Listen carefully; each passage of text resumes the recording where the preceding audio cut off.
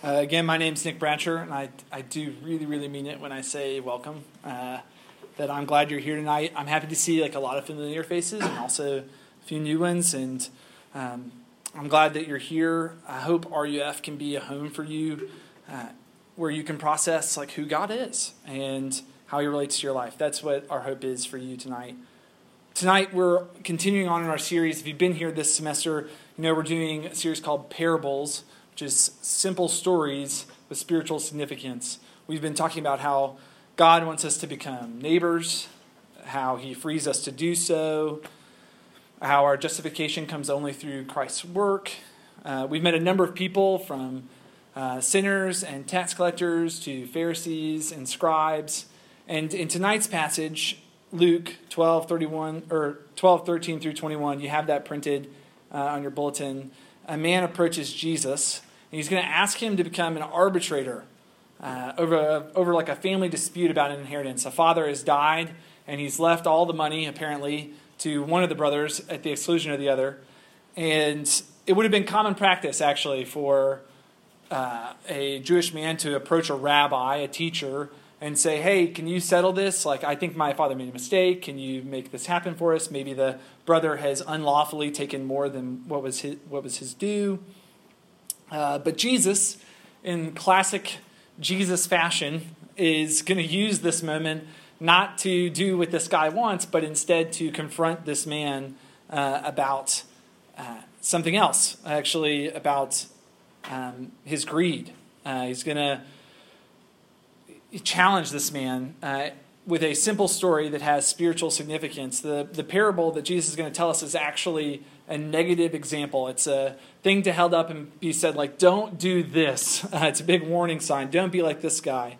And it's about what foolish living looks like, especially when it comes to money or our possessions or what we have. Ultimately, it's going to answer this question. This is our big question that we're going to look at tonight. How do you become a poor fool? That's what this story is going to answer. How do you become a poor fool?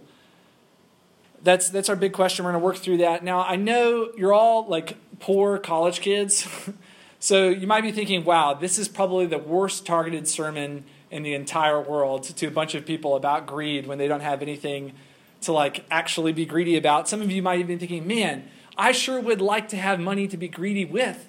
That sounds nice. I'll take it. I'll take the trade-off. And let me say this. I hear you. I really do. I hear you.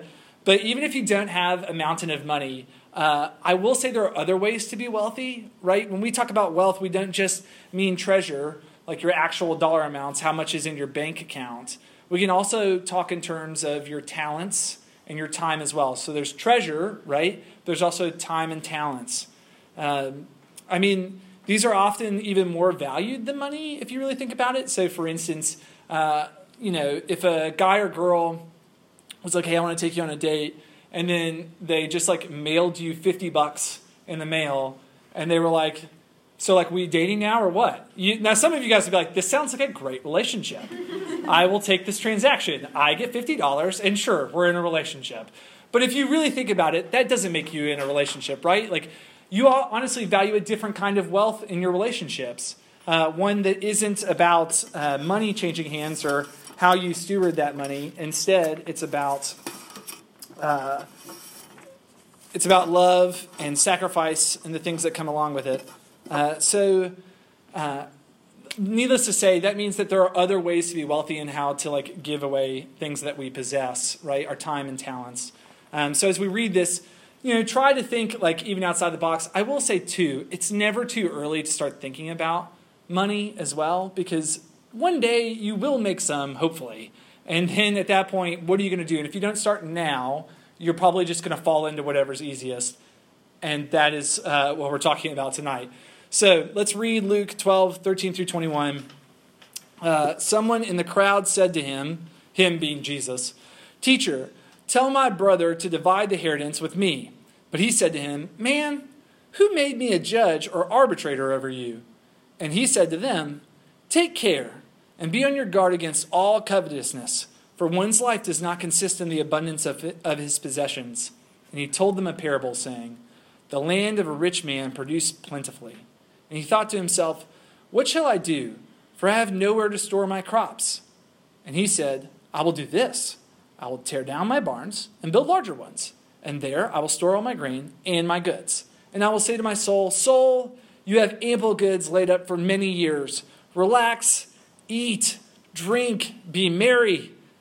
But God said to him, fool, this night your soul is required of you, and the things you have prepared, whose will they be?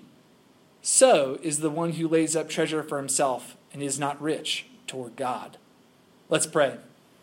God, thank you for giving us good gifts, even now as college students without great possessions. It is true that you have sustained us thus far.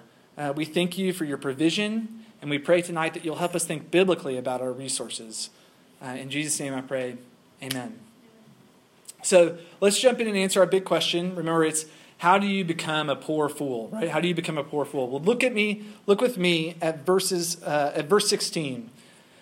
Jesus starts off, he says, and he told them a parable saying, the land of a rich man produced plentifully. Before Jesus had said anything else about greed or possessions or, about this man, we don't know anything about him yet. We know something that all farmers know. He gives us a truth that is abundant in the Bible. God gives us our possessions, right? Notice that Jesus doesn't say that the rich man worked hard and acquired a lot of money, right? He doesn't say, the rich man was very ingenuitive and designed a new way to make crops better or something. No, instead, the parable is intentionally made so that the land is the thing that yields the resources. The land of a rich man produced plentifully. Sure, we can safely assume this guy scattered seed, right? He scattered seed and maybe tilled the earth and things. But at the end of the day, he just waits, right? The rain that falls, the weather that he has, the frost that doesn't come, the many things, the animals that could eat his seed, all of those things don't happen. And they're completely out of this guy's control. And yet it still happens. It's very similar to a point that Jesus makes in Mark 4:26. He says, the kingdom of God is as if a man should scatter seed on the ground. He sleeps, and then he sleeps at night. He rises during the day, and the seed sprouts and grows. He knows not how.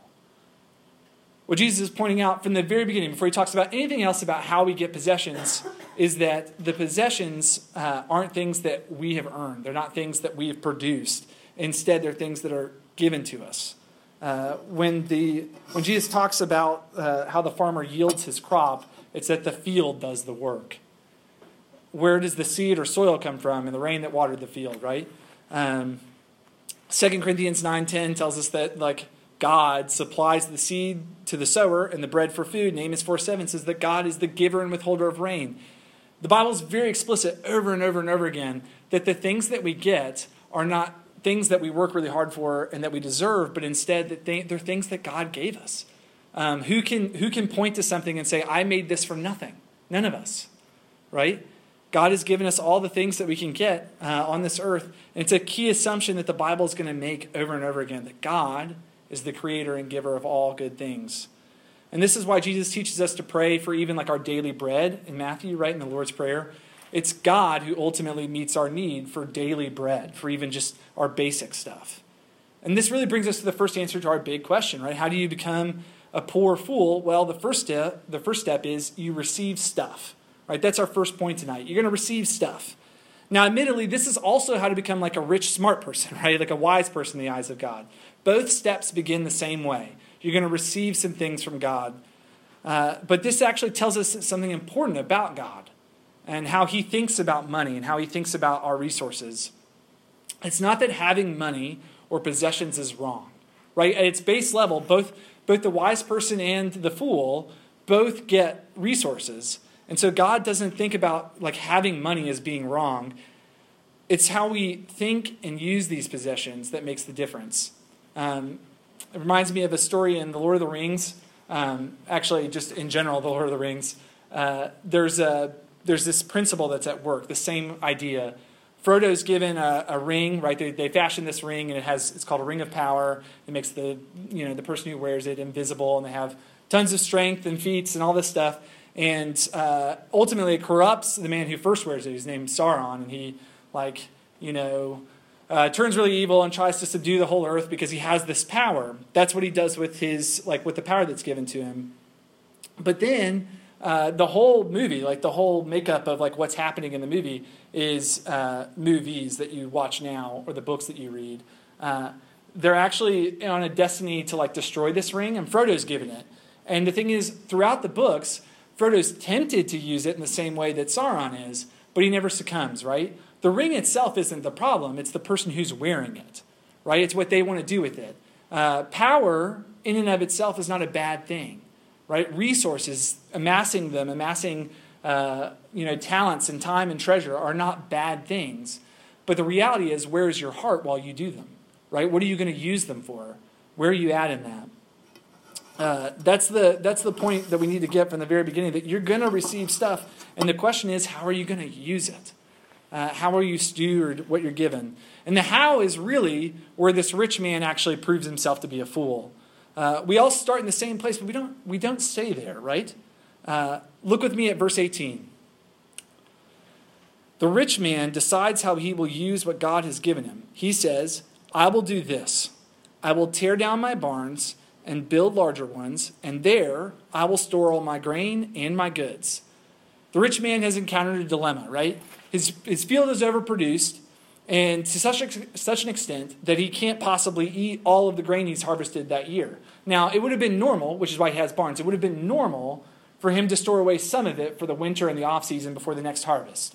But he can't store away, 1 year's worth of stuff and multiple years after that, right? Whatever this field has done, it's produced so much that for years and years to come, he actually won't be able to eat all the grain he's stored. So he comes up with a solution. He'll just tear down his old barns and build bigger ones. That way he can keep more of the grain for himself.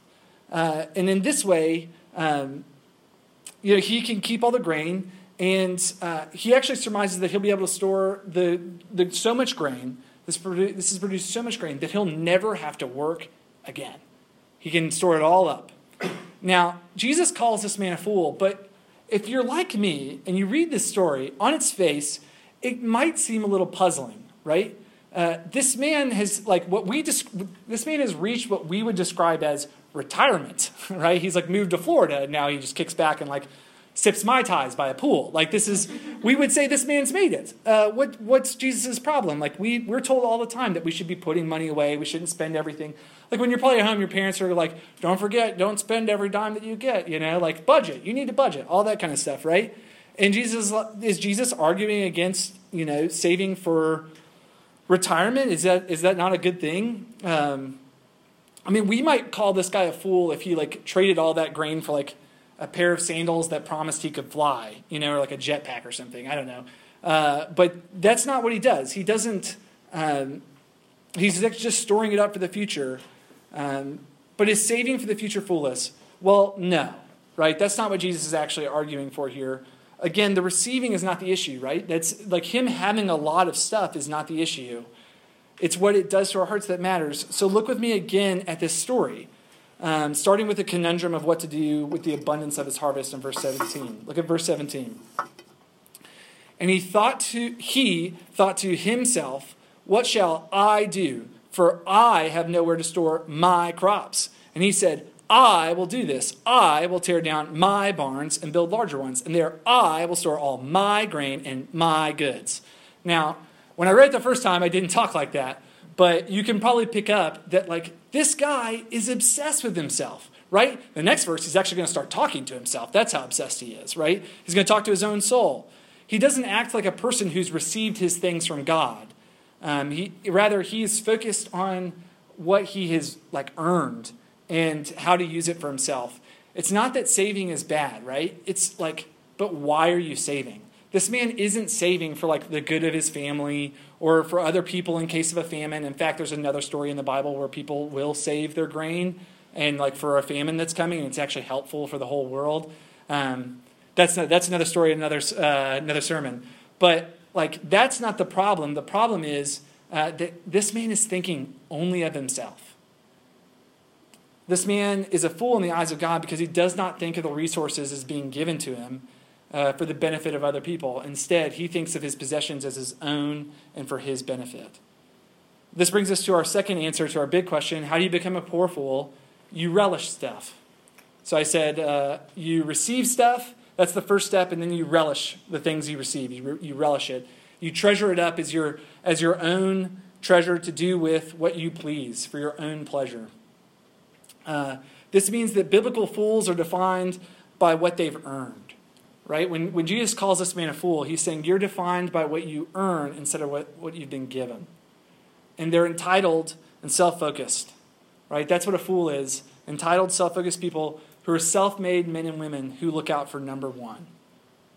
That's a fool in the Bible's language. And honestly, more and more, like even in Christian circles, this mindset is like subtly being praised. And we need to be aware of it. Maybe you've never paid attention on like a pre-flight announcement by like flight attendants. But if you have, you know that one of the first signs that like your plane is in emergency is that like an oxygen mask will drop from the ceiling, right? And they say, they say the same thing to everybody. Make sure you put on your mask, right? And then you help the person next to you if you have a small child or something that can't put on the mask on their own. And that's, for the record, that's really good advice in a falling airplane. I'm not arguing against that. But what happens is our culture has kind of taken this idea that like you've got to help yourself before you can help another person. And they've like popularized it into like being an unassailable dogma. That you've got to help yourself first and then you can help other people. And of course, here's the thing. They're right about that in their culture, right? Like, who is going to look out for you if you don't look out for you in the world? Like, the reality is, like, probably nobody. Like, maybe your parents, maybe you got some friends that look out for you or whatever. But the reality is they're pointing out something true. Your friends might sin against you. They might betray you. Your family might leave you. Like, you can't be sure that any relationship you have on earth is ultimately gonna be definitive for you and never let you down. Even the most close relationships actually tend to be the ones that hurt us most, right? And so, they're kind of right. You can't trust anybody. Make sure you take care of yourself, and then maybe you can help other people. But for the Christian, this is a really, like, probably a very unhelpful model of thinking about your life, because the reality is, if this is you, like, Jesus has, like, put on the mask for you, right? Like you can help somebody else because he's already put the mask on you. Yes, you should take care of yourself before you help somebody else. But the reality is, if you put your faith in Christ, he has loved you so well that nothing can hurt, like nothing can ultimately hurt you, not even death. That death is just to be with him. That's all there is.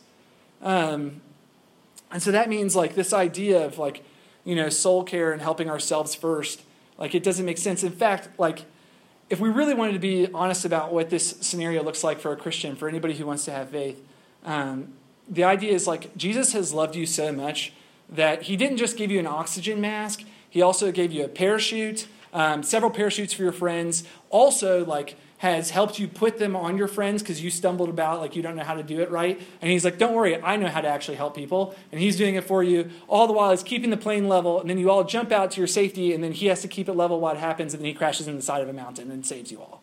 Like, that is actually the more appropriate way of thinking about this analogy. That Jesus has given us everything, and we're safe.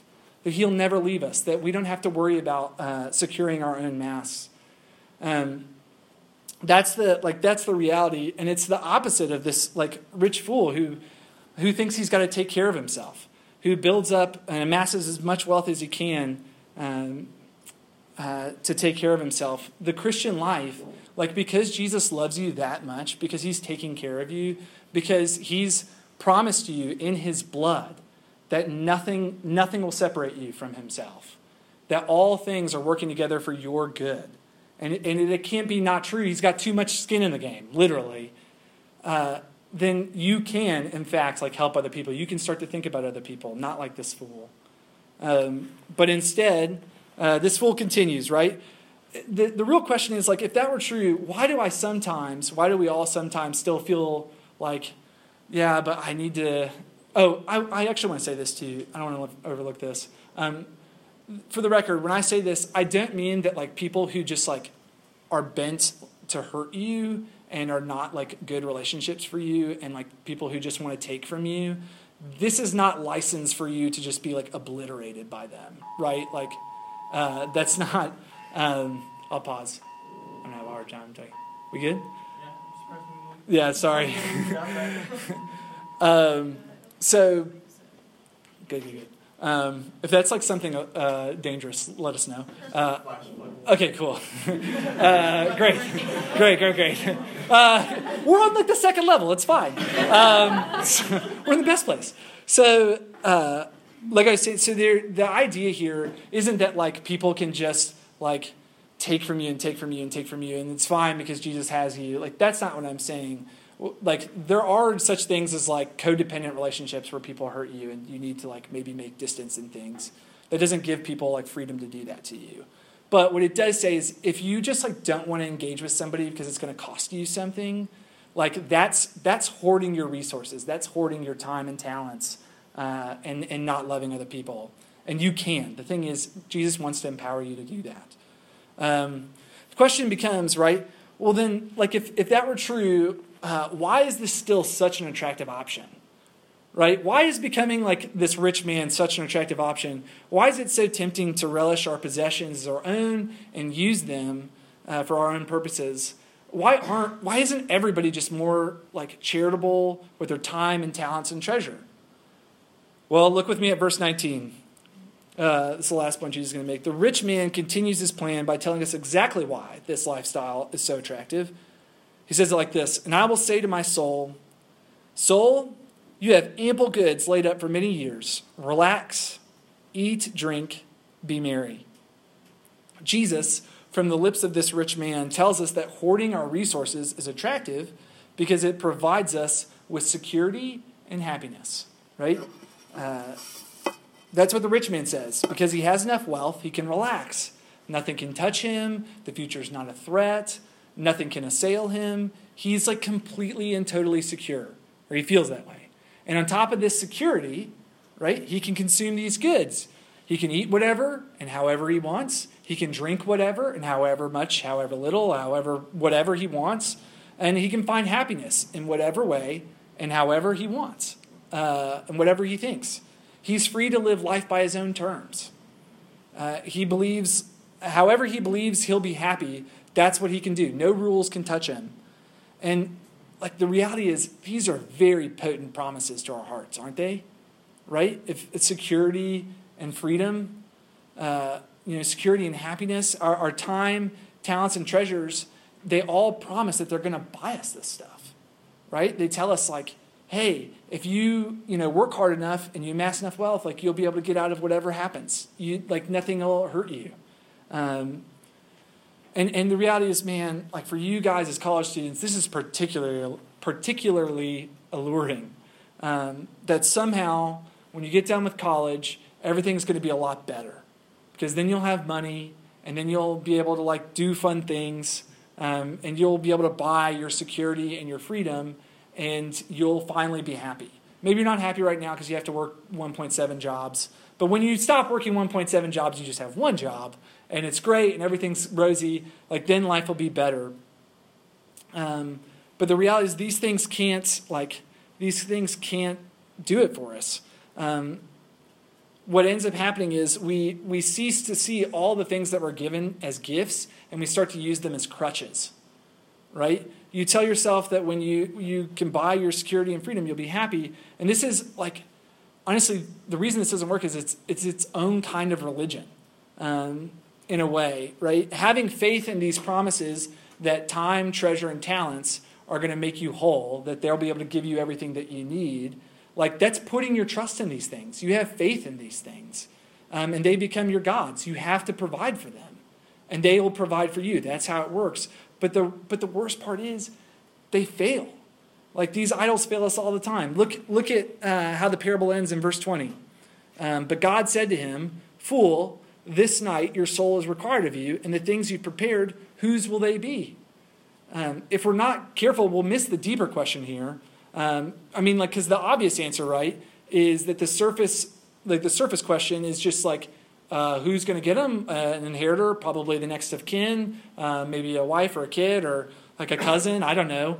That you could answer that question, but I think what God is pointing out to the man in the story, right, and what you should be hearing in the question is the real, deeper, truer question that's being asked. He's asking, where are those things that you prepared for? And the reality is, like, what were those things that he was preparing? He was preparing security and so-called freedom, and they're gone. They're gone because he can't take it with him. Here we have the major thrust of the whole parable. When we work for ourselves, right? When we selfishly strive for our own security and our own happiness, we ruin the gifts we've been given. Our time, talents, and treasure, they're really good things. They're super good things. They're good things that God gave us. That was our first point. But we ruin them when we make them ultimate things. When we lean so hard on those things that they'll give us the security and they'll give us the happiness and they'll give us the deep desires of our hearts. The reality is like they're not meant to be ultimate things. They can't provide what we're thinking they will. Because, I mean, in the story, death is the ultimate equalizer, right? You can't take it with you. But the reality is Jesus could have told this story differently. The barn could have caught on fire. Somebody could have stole the grain. There's lots of ways that he's trusting in this stuff, but you can't be sure that it's going to stay. And ultimately, the things this rich man has prepared, his security and his happiness, they don't come to fruition because he's trusting in the wrong things to bring him that happiness and that security. And this brings us to our third answer, right, to our big question: how do you become a poor fool? Well, you ruin stuff, right? You ruin stuff by making good stuff ultimate stuff. To become a poor fool, it's a 3-step formula. I said that you receive stuff, you relish stuff, you ruin stuff. That's a simple path. This is the path that this poor man takes. He receives the bounty of his harvest. He then relishes it and thinks about only himself with it, and then he ruins it because it can't ultimately bring him the things that he wants. And probably the reality is not anybody else either, because he's so overworked on this one thing, right? He's so bound up in building these houses and doing all this stuff. Probably wasn't a very good friend or father or anything else, and so the inheritance is not going to be valued by anybody who actually ends up getting it. This is the life of a fool. And Jesus is beckoning us not to live this way. But what other way is there? What's our other options? Well, Jesus identifies it in the end. Look with me at verse 21. Jesus says that we're supposed to be rich toward God. That's the other option. And how do we do this?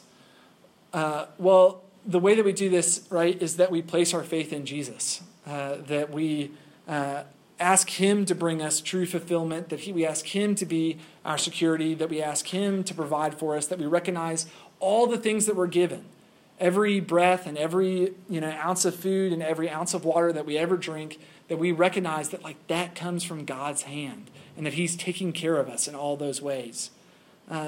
I've mentioned before in a previous sermon that when I was a kid, I used to go skiing because I lived in Virginia. Well, one time when I was going skiing, when I was really, really, really little, my family went skiing with some friends of ours and some close family friends. They were older. And I always loved going with these people because my parents were pretty slow skiers, but Gail, one of the skiers, was super fast. She'd fly down the hill. And when you're 10, you're I just want to go fast, and I've said this before, you're low to the ground, your center of gravity is really low, so if you tank, it doesn't really hurt that bad. And so you just you can fly down the hill. And you also don't gain that much speed because there's not enough weight. That's physics. And so that's for free. So here I was going down this hill with Gail, and she's a really great skier. And we get so far ahead of everybody else that we get down to the hill and we think, you know what? I bet we could get back up to the top and ski down and maybe lap my parents because that's how slow they are. So we decide we're gonna get on the chairlift. And we're going to ride up. And I loved riding the chairlift with Gail because it's we're gonna catch up my parents or whatever. And while we're going up, I noticed as we're skiing into place, and then the chairlift comes and scoops you up or whatever. I noticed that the guys who were down there had built a 2-foot tall snowman, and I don't know why, but I thought that was the coolest thing ever. Mostly because it hadn't snowed. And it was probably late in the year or something. It was March or something. And in Virginia, the snow is melted in March. And so I thought it was so cool because I hadn't seen a snowman in months. And And so I keep looking at the snowman as it picks us up, and I keep looking at it, and I keep looking at it. I'm like looking over my shoulder as we're going up. And one of the reasons that I liked to ride with Gail up to the top is because she would not put the lap bar down, so I could look more easily. You can also fall more easily out of a chairlift that doesn't have a lap bar. And so that is what I did. I kept looking, and then eventually my head was down here and my toes were up there, and I fell like head first out of this ski lift. I was probably like 15 feet up. It wasn't that bad, and I landed in like a snowdrift. Everything was fine, but the reality is this is kind of what it's like when we pick things over the Creator, when we pick creation over the Creator. We like get enamored by like a 2-foot tall snowman when the reality is like God is offering us like a ski down a hill. You know, like actually like using our skis and like enjoying his creation. We're like so obsessed with the snowman. And like, where do we end up? We end up like tumbled over, like in a snowbank with just our skis out, and people have to like pull you out like a rabbit or something by its ears. Don't pull rabbits by their ears. And like this is what God is doing for us. He's offering us like the reality of like skiing down a hill, offering us the real security, the real happiness that we're looking for. We can find fulfillment in Him and Him loving us and knowing us, instead of having to pursue that wholeheartedly with possessions that won't satisfy. I encourage us to lay hold of that, to lay hold of this offer that allows us to be true givers to other people, that like allows us to like have masks on, to have parachutes, and like love others without having to worry about ourselves. That's our offer tonight. Let's pray.